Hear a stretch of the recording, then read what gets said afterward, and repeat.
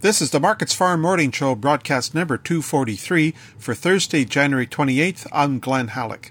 ICE futures canola contracts are mixed on Thursday morning as support from the Chicago soy complex begins to wane.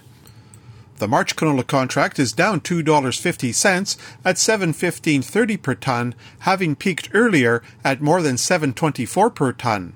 The May contract is up $2.70 at $6.8090 per ton. Commercial traders with short positions are paying up to exit those canola contracts, which added strength. Despite sharp increases in canola, demand continues to remain strong for both export and domestic use. The Canadian Grain Commission issues its next Grain Stats Weekly report this afternoon.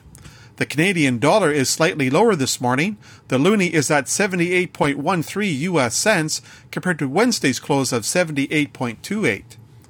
The United States Department of Agriculture says there are two private sales of corn today.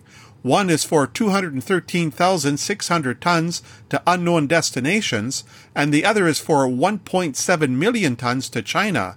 Delivery for both is to be during the current marketing year. Of the private sales this week, China has purchased about 3.75 million tons of corn. The USDA released its weekly export sales report this morning.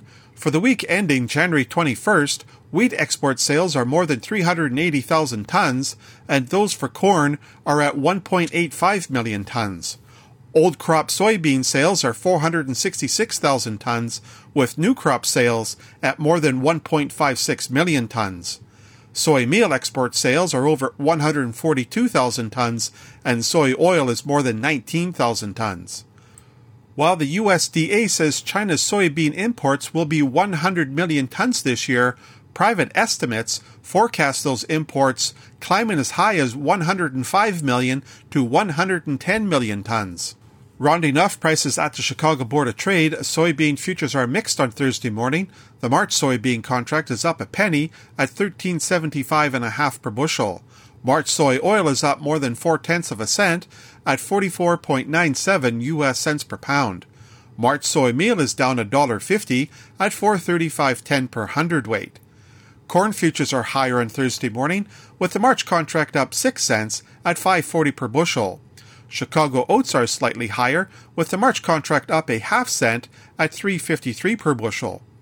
Wheat futures are lower on Thursday morning. Chicago March is down 9 cents at 6.49. Kansas City March is down 7 cents at 6.29.5, and Minneapolis March is down 4 cents at 6.29. That's a look at the ICE futures and the Chicago markets for Thursday morning, January 28th. For Markets Farm in Winnipeg, I'm Glenn Halleck.